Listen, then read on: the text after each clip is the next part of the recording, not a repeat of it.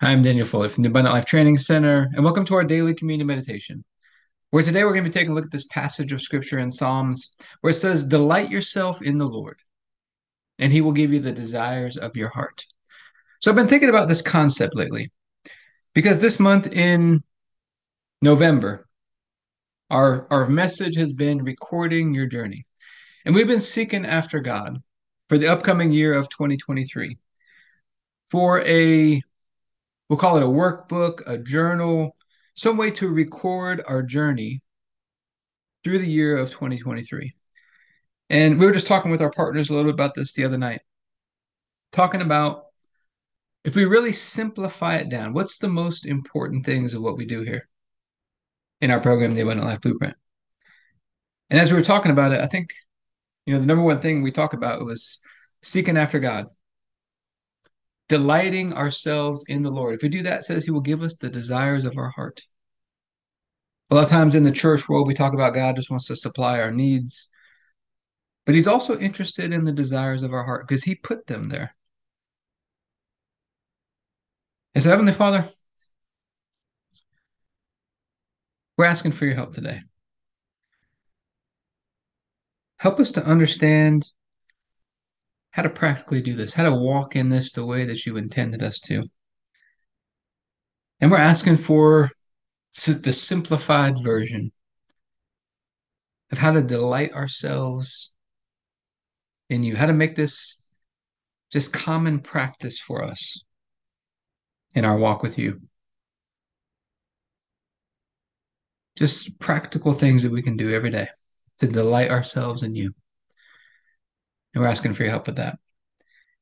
And we think in the night Jesus was betrayed, he took the bread and said, "This is my body broken for you. Do this in remembrance of me." We'd all missed it. We'd all gone astray. And God laid upon Jesus the sins and the iniquities of us all. And by his stripes we've been healed. He makes us right and holy and perfect in God's sight, all through his one sacrifice.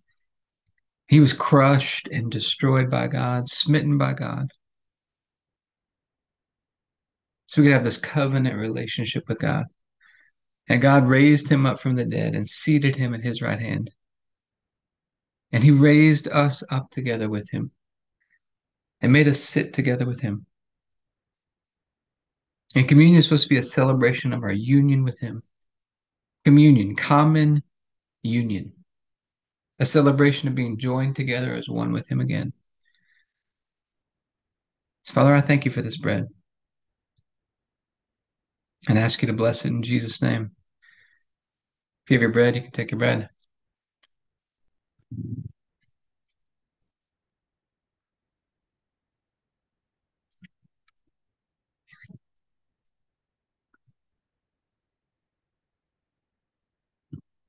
Then after supper, Jesus took the cup. He said, "This is the cup of the new covenant in my blood, poured out for the forgiveness of sins for many." And it's the forgiveness of sins that releases us from darkness and transfers us into the light, into the kingdom of Jesus. And he's a great king. His blood washes us and cleanses us, gives us his fresh start in life. We get to walk out this day today connected with him, delighting in him. And I think to delight ourselves in him, it takes trust to do that, to stop seeking after everything else and to delight ourselves in him because we trust not only is he going to give us the things that we need, but also the things that we desire,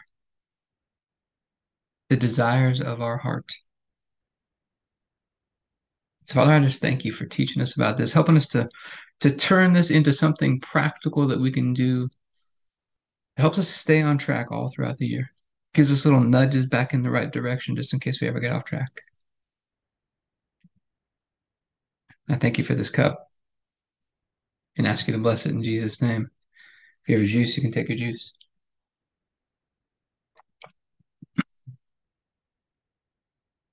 All right, let's talk about health and fitness.